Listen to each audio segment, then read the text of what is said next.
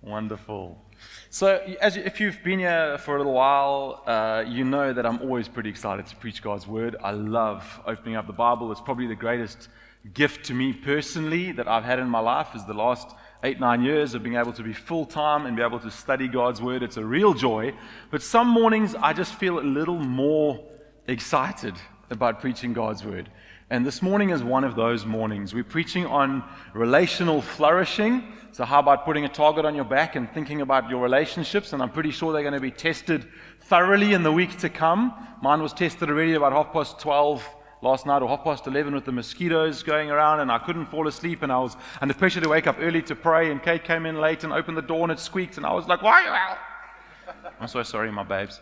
I did already say that in private. But that's what we're going to be talking about, relational flourishing. So how about we start off just by saying hello to someone sitting close to you, someone who looks new, someone who looks old. Geerten, it's so good to have you, bro.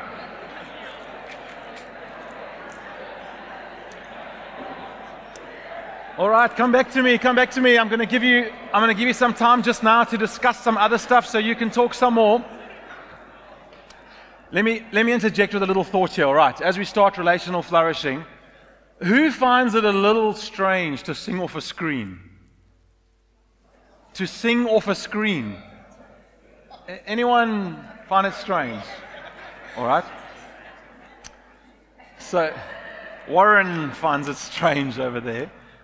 So I just want to, as we speak about relational flourishing, I just thought it's a moment where we can actually just, as an eldership, speak a little bit into why we're doing this. And part of it is, actually the main part of it is around relational flourishing. And so right now we don't have enough worship leaders. So that's a good prayer. Lord, send us some more. All right. Post-COVID, most of our guys that are on our worship team left. And so we're just rebuilding. Although it's like 2 years later, we still feel like we're rebuilding. And I'm a worship leader. And what I've seen over years is that worship leaders and musicians are some of the worst treated people in the church. We flog them like horses. Like every Sunday, we need you. You got to get up. You got to bring the anointing. You got to bring the worship. You got to bring the atmospheric moment, right? And those moments are beautiful. But actually, for us, we value people over moments. Why do we do that? Well, because that's what God values. God values that. And I've been quite surprised at some of the unintended benefits of doing it like this. I'm never going to say, let's do it like that long term, right? But there's a few things. It feels a little bit to me like, do you know when athletes go and do high altitude training? You know, they go and they do the hard yards so that when they get down to normal sea level or whatever, they can run much faster. Some of this worship feels to me like high altitude training. Like it's hard. It's difficult singing, and tech goes wrong, and the nice like ooh part at the end doesn't kick in where it's supposed to. So it just feels like the song ends and it's just quiet. And someone shouts out loudly or whatever it might be. But actually, I think God's busy. If we can worship like this, we can worship, man, anyhow. Right? And in some ways, this is probably more accurate to your worship in the week. In your bedroom, you don't have a wonderful band and a sensitive worship leader leading you through your quiet time. You have, Hillsong on CD or MP3 or whatever it is. And this is how you've got to worship. And you finish the one song, you're like, oh, I don't like this next one, etc., etc. And so I just want to remind us that the reason we're doing this, I want to throw a bit of a bigger vision, is because we care about people, because God cares about people. All right? But come on, we also still want live worship. So we have it every other week or so. But if you are a worship leader or know a worship leader who's unhappy in another church, I'm kidding. Kidding. So good to have you here today. All right, I want you to discuss as we start out this morning, just in small groups, people around you, won't you just ask this question: what is relational flourishing? What is relational flourishing? And let's make it a little bit more personal. So don't just ask about what is relational flourishing over there. What do you feel like when you're in a thriving relationship? What are the things you look for? All right, go for it. Have a few minutes, 3 minutes to talk that through.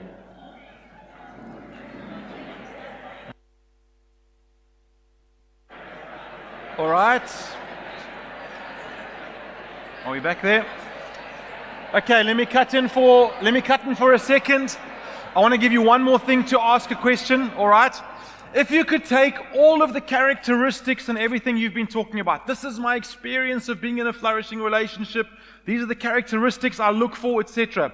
I want you to narrow it down in your group to one word.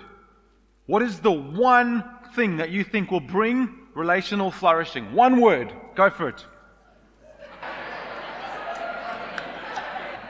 All right, somebody throw out to me, what was the one word you ended up with? What, Akonya? Love. Love, surely.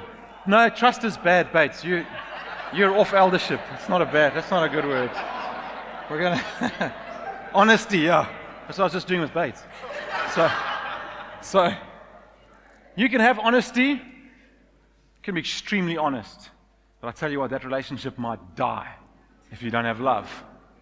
Right? You can have trust. But trust only flourishes where there's love. If you don't trust someone you don't love, and you don't feel loved, if you don't feel loved in return. So the big bucket word for all of this, relational flourishing, basically comes down to love. And a lot of what I'm going to do today is going to ask questions about how you want to be loved and how you want to give love. Because at the end of the day, we're not having a lecture here, guys. I want to feel loved. It's a need in Paul's heart to feel loved. And I want to, in return, give love. So I'm not talking about this in some informational, theoretical sense. I want this to trickle down into the practice of my life and of your lives, because you are my family. You are my close community. So I need you to love me. Are you with me? So we're going to go, I forgot to tell you this earlier. Go to Matthew 22, please. First book of the New Testament, if you're new to the Bible. That's where we're going to base ourselves, in Matthew 22. As you go there, I'll give you a tiny bit of context. So the amazing thing about this passage is that it's 3 days before Jesus dies. So it's either the Tuesday or the Wednesday before the Friday. I like thinking about it like that because it makes it feel very real to me in my week. Tuesday or Wednesday, and I'm dying on Friday, right? This is what Jesus is experiencing. And the Pharisees and the Sadducees, if you're new to church and you don't know who they are, they're basically like the religious leaders of the day. The Sadducees and the Pharisees keep on, chapter 21 and 22, they're questioning Jesus over and over again, trying to make him say something that they could have a legitimate reason for what they've already decided to do. If you go and read the Gospels, you'll find out that they've been plotting and planning to kill Jesus for weeks. But now, 3 days before his death, they're trying to trap him with question after question to see if they can find a legitimate reason to kill Jesus. And we pick up the story in Matthew 22 and verse 34. I think it's the third or fourth question in a row that Jesus has been asked. And it says this: when the Pharisees heard that he had silenced the Sadducees, these are these two religious groups, with his reply, they met together to question him again. One of them, an expert in religious law, don't you love them? Tried to trap him with this question: Teacher, which is the most important command in the law of Moses? Let me reframe that a little bit for you. We're in a series on flourishing right now, and we're talking about the pathways that God designed for us to walk on so that our lives could flourish. For a religious Jew, what did flourishing look like?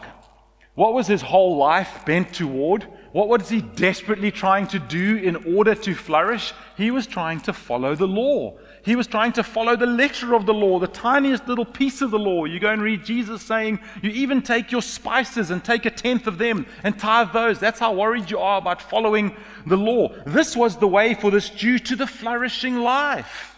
He wanted to live a life of flourishing in some way, and so this is an incredibly important question that he's asking. He says, Jesus, of everything I'm trying to do to flourish in my life, what's the most important thing? Make sense? That's what he's asking. And this is what Jesus says to him. Jesus replied, you must love the Lord your God with all your heart. Say that with me. All your heart. Say this with me. All your soul. And say this with me. All your mind. Let's pause there for a moment. That comes out of Deuteronomy 6, Leviticus 19. It's not new. You see it all the way through the Bible. Love the Lord your God. Have no other gods before him. He's the most important. He's the one we prioritize. We spoke about this in our spiritual flourishing some weeks ago. The priority of God. This is our flourishing. So how do we flourish relationally is the question we're asking this morning. And the first point I want to make, I'm just going to make 5. They're quite quick. Never. Number 1, love God completely. If you want to flourish relationally, the first place that you begin is to love God completely. When we talk about flourishing relationships, this has to be on the front end because our primary need is not to one another, it's vertical. Our primary break is a vertical break. It's that I don't know that I love God and that God loves me and that I want to follow him. And so we spoke about this at length in our introduction. So I don't want to rehash it, but I'll just quickly help us understand that this break is the break that makes all other breaks. That's what you need to understand, that in the Garden of Eden, when Adam and Eve sinned against God, it wasn't because they ate a certain kind of fruit. It was because in their hearts they declared independence. They put a flag in the ground and said, "We will rule our own lives, thank you very much." That's what happened in the Garden of Eden. In the Garden of Eden, they said, "My heart will be my own. I will not submit it to you. I won't walk in your paths. I know what I need for my life. I will walk in the path that I want to walk in to make me flourish. Thank you very much." That path looks like having a nice house, having a nice salary, whatever it might be, looking for the perfect spouse and trying to make them my God. Self-governance, priority of self, me first. A breakdown of trust, how they hide and they cover themselves and they go hiding in the garden. It says, the Lord God came and walked among them in the cool of the evening. What a thought. God coming to meet you like in person. And there they are hiding. They no longer trust God. Breakdown. Now, friends, the simple question in this point of love God completely is when those things that I'm speaking about, independence, selfishness, breakdown of trust, when those things have rooted in your heart with God, against God, don't you think that will spread sideways to friendship and into your marriage, into the way you care for your children? Don't you think it's like an insidious, creeping cancer that gets hold of us and before we know it, it's spread to other parts of our body? Friends, I want to tell you, please don't dupe yourself that somehow you get this idea that your relationship with God exists in a silo outside of your relationship with one another. Your relationship with God has everything to do with your relationship with one another. Jesus replied, this is what he says, I'm reading it again, you must love the Lord your God. Do you notice that? Not this is a nice idea. Here's an alternate path. Here's a great suggestion. Here's a possible option. You must. It says it as if it really is essential to really living my life. I must love the Lord my God. Do you notice as well, it doesn't say you must know about, you must understand a lot about his Bible or about this, or you must love. It's a very tricky word. Very tricky. And then do you notice it says, with all, of course you notice because I made you say it, with all your heart, with all your mind, with all your soul, all of us, or there's some areas of us that are off limits to God. I love you with this part of my life, but not with that part. God, you can come in here, but not there. This is what we spoke about, spiritual flourishing, priority, God number one, in the presence of God. So, for now, on this first point, this is where I want us to agree, that in Jesus' teachings, whether you agree with them or not, that's not up for grabs yet. The place to start thinking about relational flourishing in the teachings of Jesus are with our God relationship. That's where we start. That's the horse, and the cart is how I like all of you guys, and how you like me, and how we relate. And it sounds great. All my heart. For a Christ follower, these words, I want to follow you with all my heart. I want to love you with all my heart, with all my soul, with all my mind. To me, it sounds so beautiful. And it's so simple to understand, right? Those of you, who's been following Jesus for, let's say, 30 years? Anyone here been following Jesus for 30 years? Anyone 40 years? Going to do a nice auction here. Anyone 45 years? 45 years. Johannes, 45 years. Make that man an elder. I can't remember I was asking that, but I'm glad I did. Let me ask you guys a question. We've been following Jesus for a long time. It's very easy to understand this. Is it easy to live? Is it easy to love the Lord your God on a day-by-day, week-by-week basis with all your heart, with all your soul, with all your mind? Very easy to live out. Extremely difficult. Very easy to understand. Extremely difficult to live out is the way I should say it.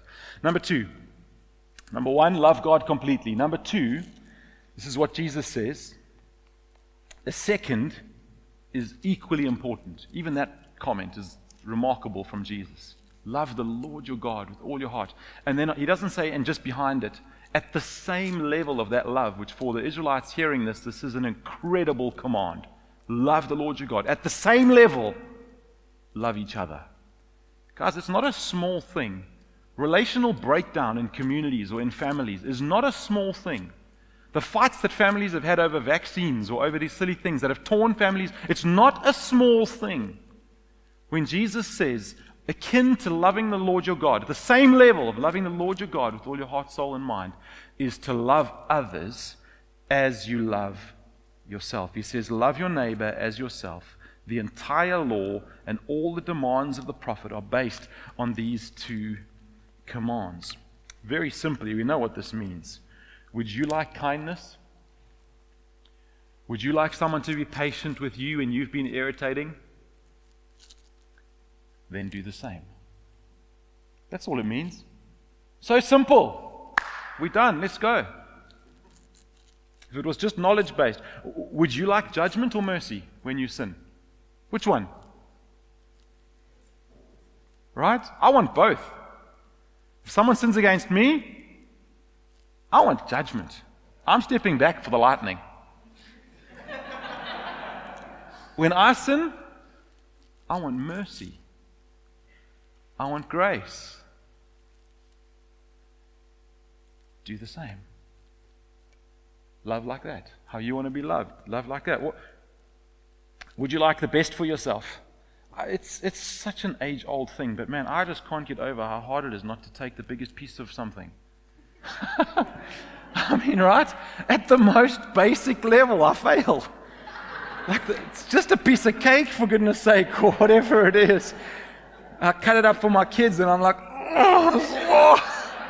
okay. You know? So do the same. So do the same. Would you ever cheat against yourself? Would you ever steal from yourself? Would you ever dishonestly fire yourself?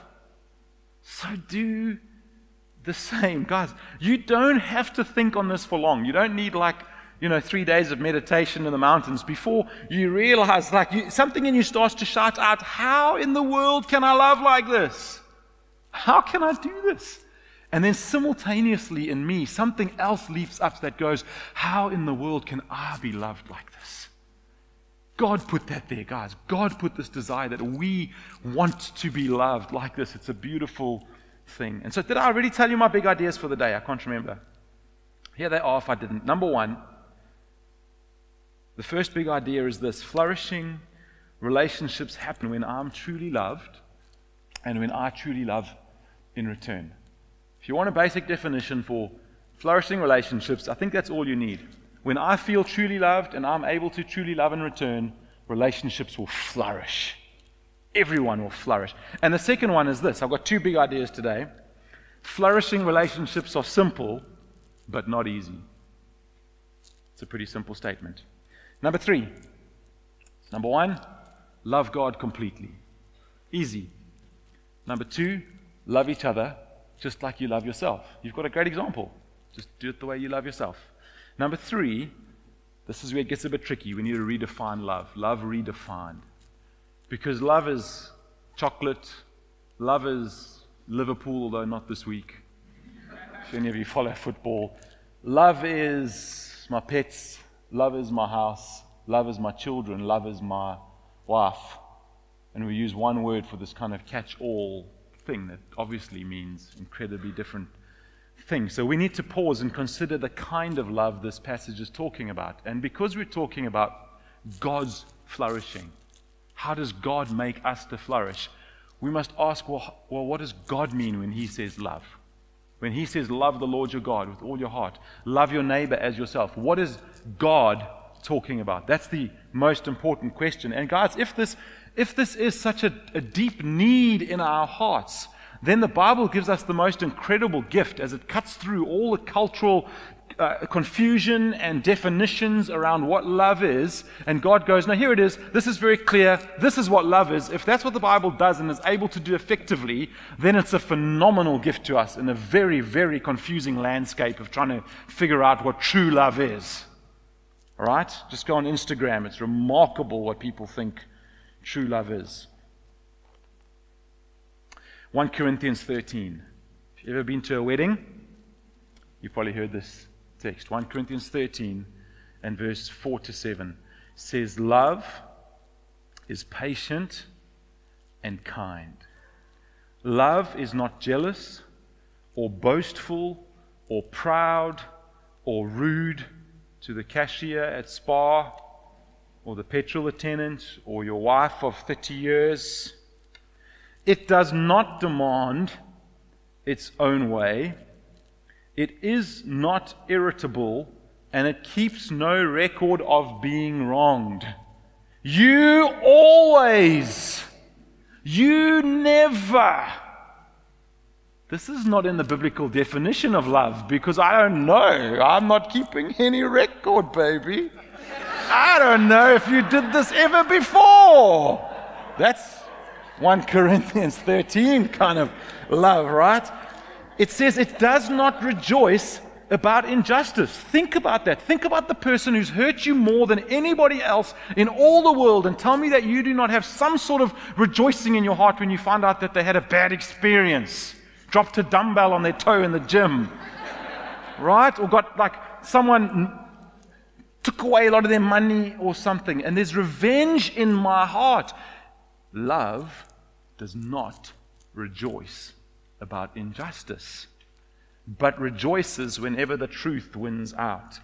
Love never gives up, never loses faith, is always hopeful, and endures through every circumstance. Friends, just look at how the Bible cuts so beautifully across the cultural definitions of love. It doesn't take much to think about it, and just think about the divorce stats in our country, the divorce stats in our churches, and to realize that there's a day where people stand and they say, I will love you forever, I will never leave you, I will never, and on it goes. And I love the latest trend of writing your own personal vows. I think it's so beautiful. But then we find some years later, the same people who've declared this undying relational love for one another, hating each other, going to court against each other. And I'm not dissing you if you've had a divorce. That's not what I'm trying to do at all. I'm just trying to help us understand that the love of Jesus, the love of Christ, when it's held by two people who have a vertical relationship with God, who then let it flow out into their sideways lives and their sideways relationships, is completely other to the love that we see modeled everywhere around us. The cultural definition of falling in and out of love. I mean, some of the most horrendous things are done in the name of finding my true love. I'm going to leave these people that I've told that I love them. Some of you have experienced this in your own lives, in your own families, because I am now going with this other person who gives me true love.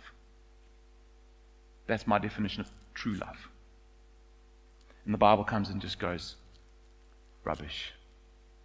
It's not it at all. Let me ask you something. Whether you believe in the Lord Jesus Christ this morning at all, don't you want to be loved like this?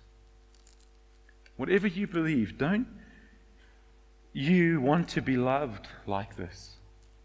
Don't you want your relationships and people that you love to feel that you love them like this? Patiently, kindly, gently, not irritably, not keeping record after record. We have libraries of wrongs that people have done.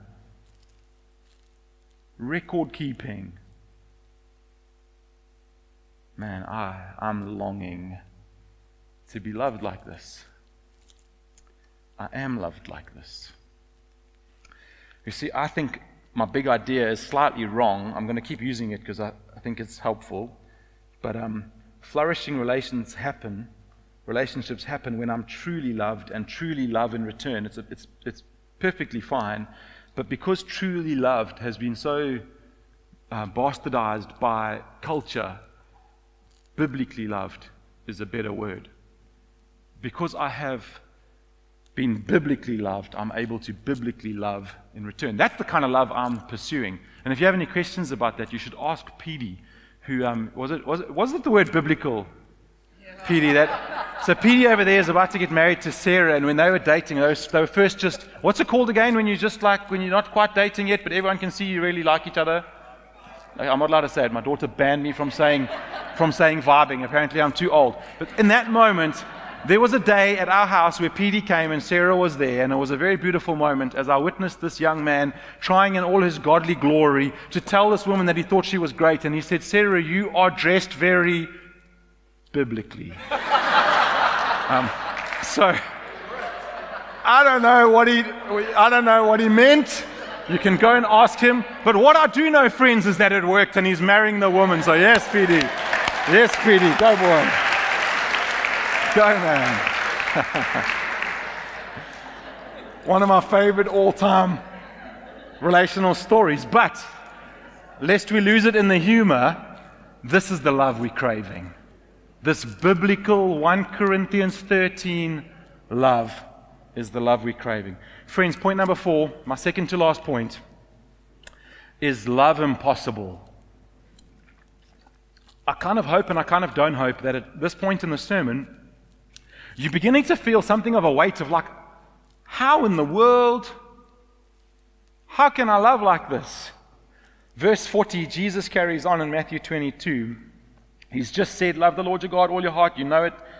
Love your neighbor as yourself. And then Jesus says this little verse, the entire law and all the demands of the prophets are based on these 2 commands.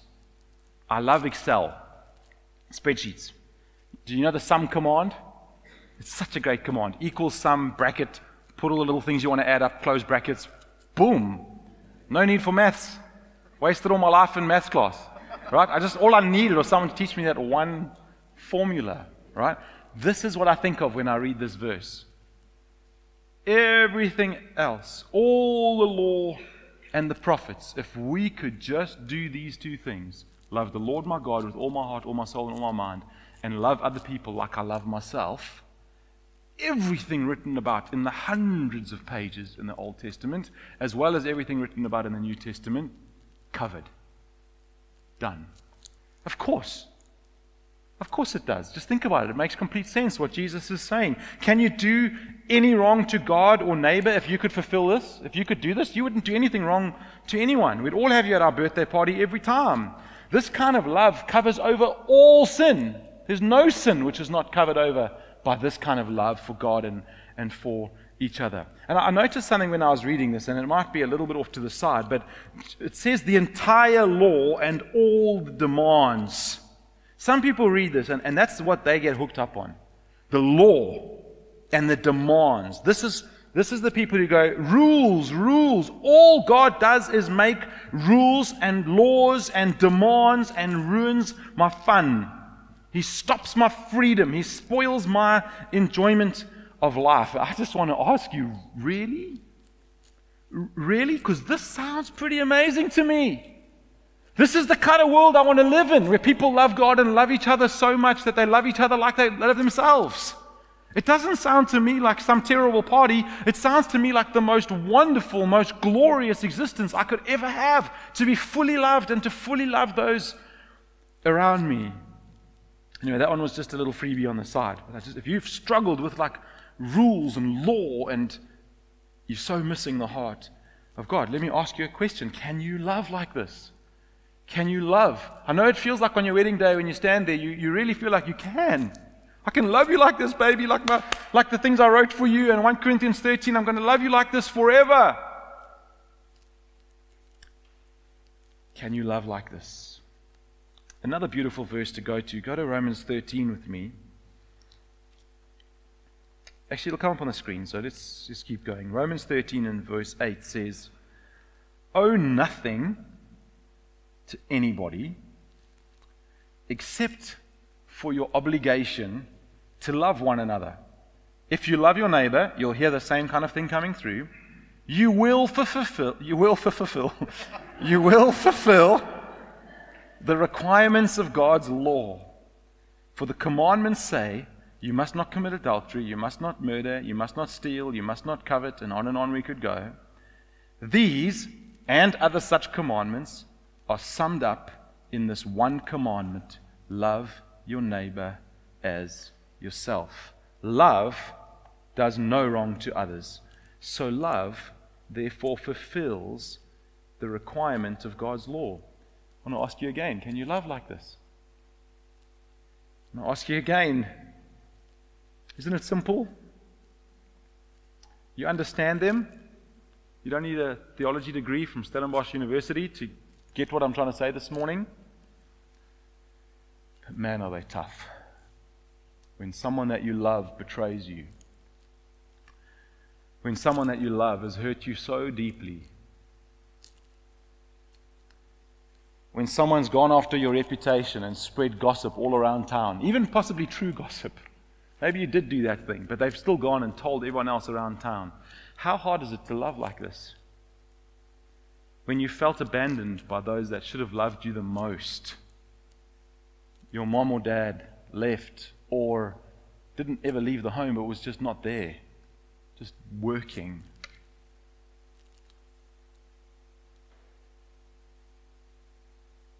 Not just how you've been treated, but think about your own relationships. How are you doing? As Joey famously says, with 1 Corinthians 13 kind of love. How are you loving? How are your relationships? Guys, not all of these things we can sort out. I know that. We're living in some of that ourselves. Not between Kate and I, lest you worry.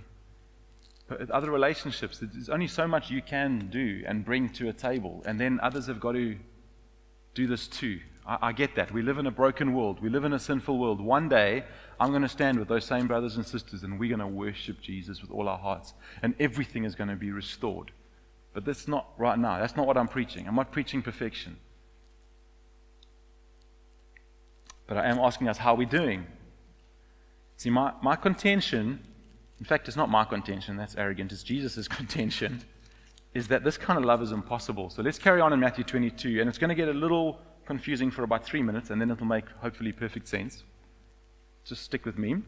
So, remember I told you Jesus is about to be killed by these Pharisees in 3 days' time, and even Jesus just takes so much time in his final week of his life to argue with these guys around about trying to bring them into the kingdom. This is Jesus demonstrating love. But it goes on with a really fascinating little section, and it's quite easy to think that this is a separate section. It goes off somewhere else, right? We're talking about love, impossible, like an impossible kind of love. It says this, then Jesus, straight after they've spoken to him, then Jesus, surrounded by the Pharisees, asks them a question. They've been questioning him, questioning. But he asks a very random question because it doesn't make sense when you first look at it. He says, what do you think about the Messiah? Whose son is he? You're like, what does that have to do with anything, Jesus? Anyway, let's carry on. So the Pharisees reply, he's the son of David. David, if you don't know, was a phenomenal king of Israel in the Old Testament, who had a prophecy that there would be a king who would come through his line, who would rule and rule and rule. There'd always be a king on David's throne. Right? And so how the Pharisees reply. They say, well, the Messiah is the awaited one. They say the person we're waiting for is the son of David. That's who we're waiting for. Jesus responds, then why does David, speaking under the inspiration of the Holy Spirit, call the Messiah, or the one to come, my Lord? If David's so great, and he's this wonderful person, now he's calling this person to come greater than him. And then he says, out of Psalm 110, for David says, the Lord said to my Lord, sit at this place of honor at my right hand until I humble your enemies beneath your feet. And Jesus makes his point. He says, since David called the Messiah my Lord, how can the Messiah be his son? And I don't get confused in all the language because it is a little confusing. All Jesus is saying is, how can David worship? Other Psalms, he worships this one to come. How can he say, he's far greater than me, if all he is, as the Pharisees are saying, the son of David? He's just, in other words, that phrase means, we hear it today, a great teacher. Jesus, the great example, the great philosopher. In their day, they were waiting for someone to overthrow the Roman kingdom. Jesus, the great warrior, not Jesus, Messiah, the great warrior, is what they were waiting for. They were waiting for a political kingdom. Jesus, the great president, the great governor, the great prime minister. This is what they were waiting for. And Jesus says, your view of who the Messiah is wrong. David worships him. He's greater than what you think he is. And this is what Jesus is doing in this moment. Now it should come clear to you as I explain this. What Jesus is doing is he's saying, it's one thing to know, we've been talking about this, it's one thing to know the love of God and to know that you need to love fellow human beings and to know that those are the requirements or the two greatest requirements to fulfill the Mosaic law, but it's an altogether different matter to actually live them. And he's saying to these Pharisees and these Sadducees, okay, you've understood what the laws are, now how are you going to live them? Who are you waiting for that's going to help you live them? Who's the Messiah that's going to help you to fulfill these laws that you hold to so dearly? And then he goes, your view of him is way too small. A simple son of David, a simple teacher, a simple philosopher, someone to, on Instagram, say, take this path, take that path, some Facebook guru is way too small. He's not going to help you. Might help you for a week, maybe a month, maybe 5 months. He's not going to help you. And Jesus is saying, what is it, Sadducees and Pharisees, that needs to happen in your life that will actually bring you to love other people with the same kind of commitment that you have to yourself? What is it that needs to happen for you to do that kind of Corinthians 13 love? They've been asking Jesus question after question. Now Jesus asks them a question about their own lives. Do you get what I'm saying? Jesus is saying to them, what you need is me. What you need to fulfill the law and the prophets is me, because this is love impossible. You can't do this. You can't achieve this.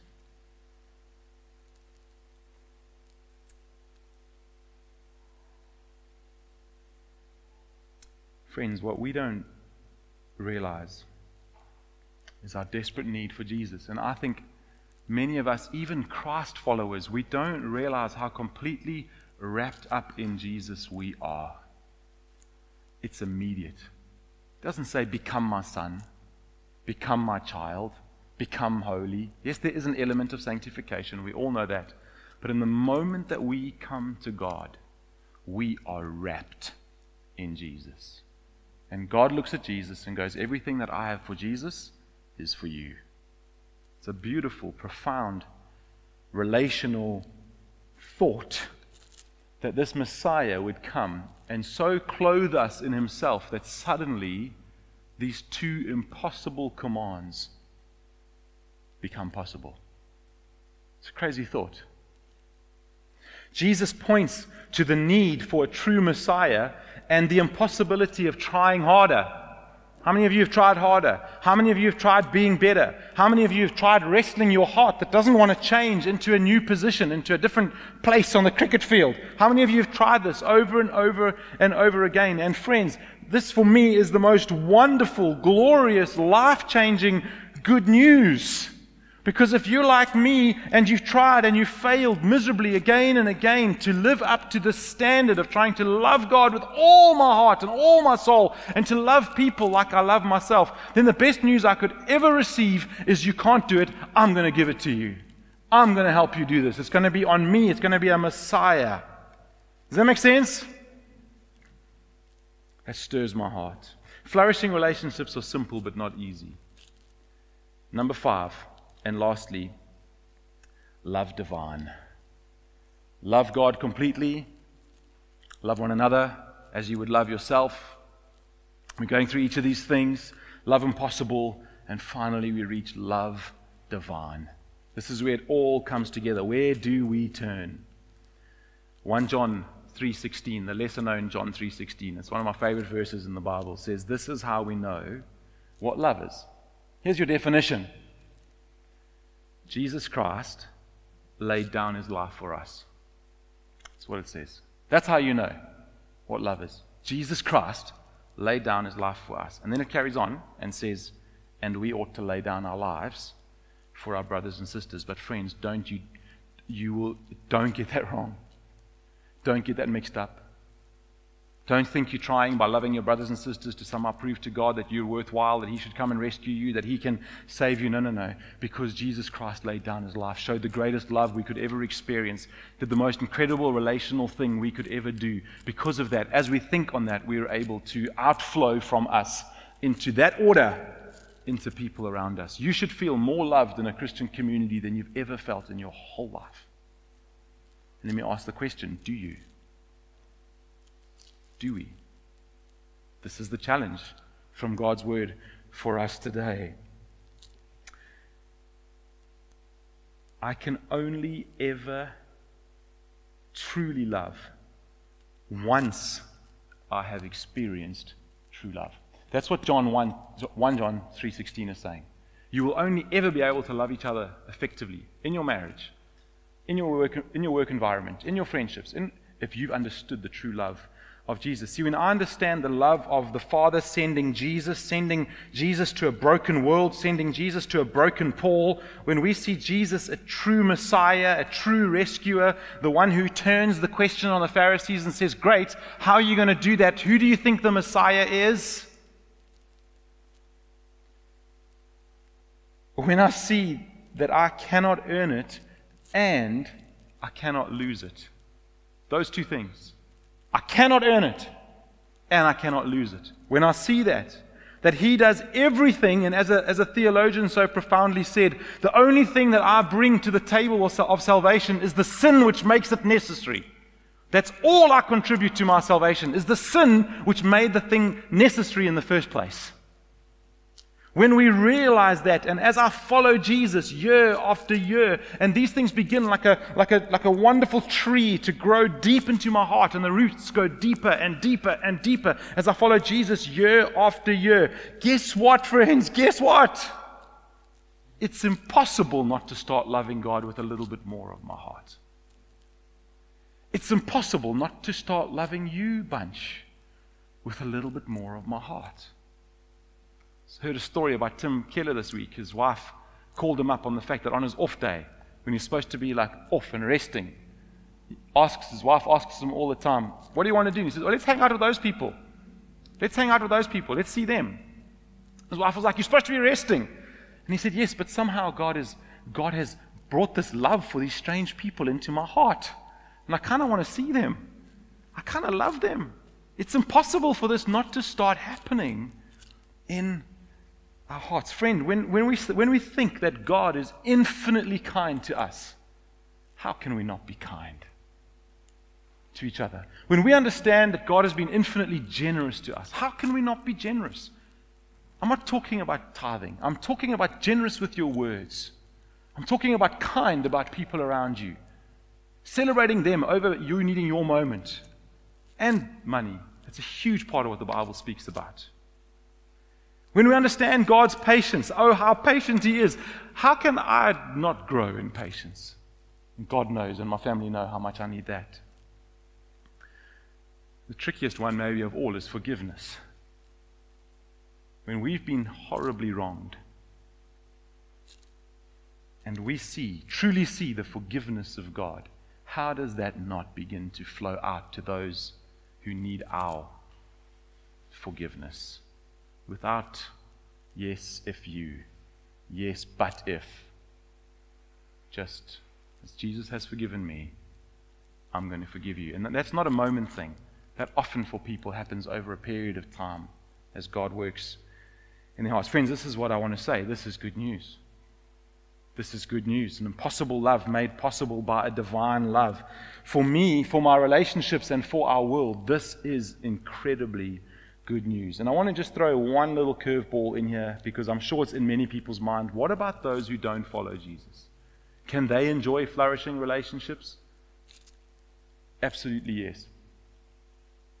To a degree. To a degree. See, God's poured out common grace on the world. Do you know John 3:16 is such a profound verse? You know what it says? For God so loved the Christians. For God so loved the church. For God so loved the worthy. For God so loved the world, the whole world, that He sent His Son to die. You see? And so this idea, can relationships flourish when people don't love God?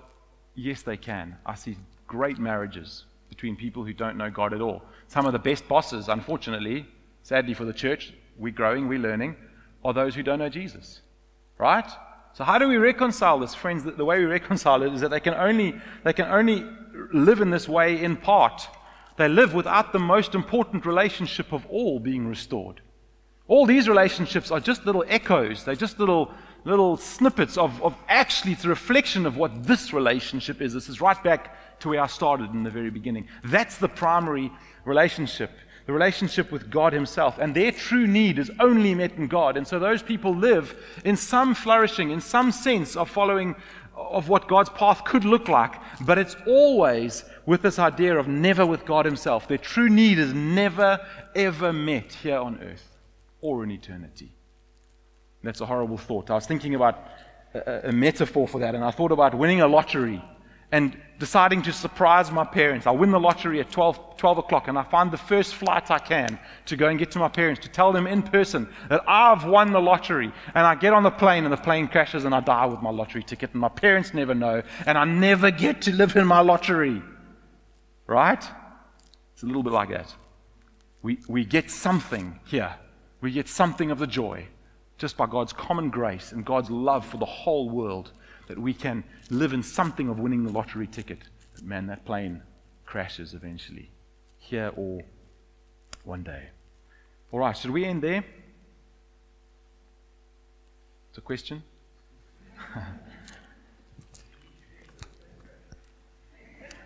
Do we need to end where the plane crashes? I think you're right.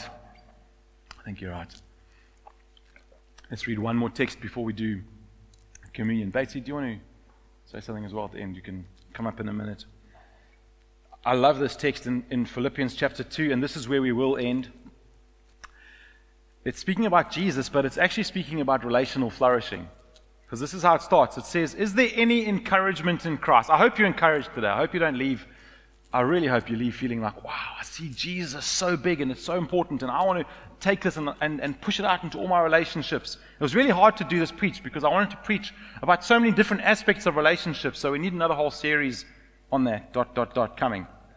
So, if there's any encouragement in Christ, any comfort from love, any participation in the Spirit, any affection and sympathy, Paul says to them, complete my joy by being of the same mind. These are relational things he's speaking about. Be in unity together, friends. He says, have the same love, being in full accord and of one mind. Do nothing from selfish ambition or conceit, but in humility count others more significant than yourselves.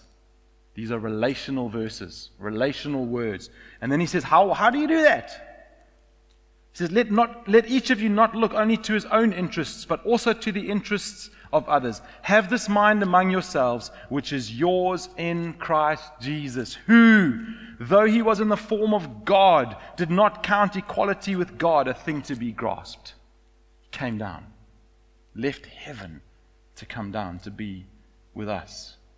He didn't count it as something to be leveraged against us, is the way that's best understood. But he emptied himself by taking the form of a servant. Jesus Emmanuel, that's what we speak about at Christmas time. Being born in the likeness of men and being found in human form, he humbled himself by becoming obedient to the point of death, even death on a cross. Therefore, God has highly exalted him and bestowed on him the name that is above every name, so that at the name of Jesus every knee should bow, in heaven and on earth and under the earth, and every tongue confess that Jesus Christ is Lord, to the glory of God the Father. Do we get it? Look at Jesus. He's glorious. It's not just the Son of David. It's the Messiah, Savior of the world. And as we look at Jesus, we will start to love the Lord our God with all our heart and all our soul and all our mind. And we'll start to love each other like we love ourselves.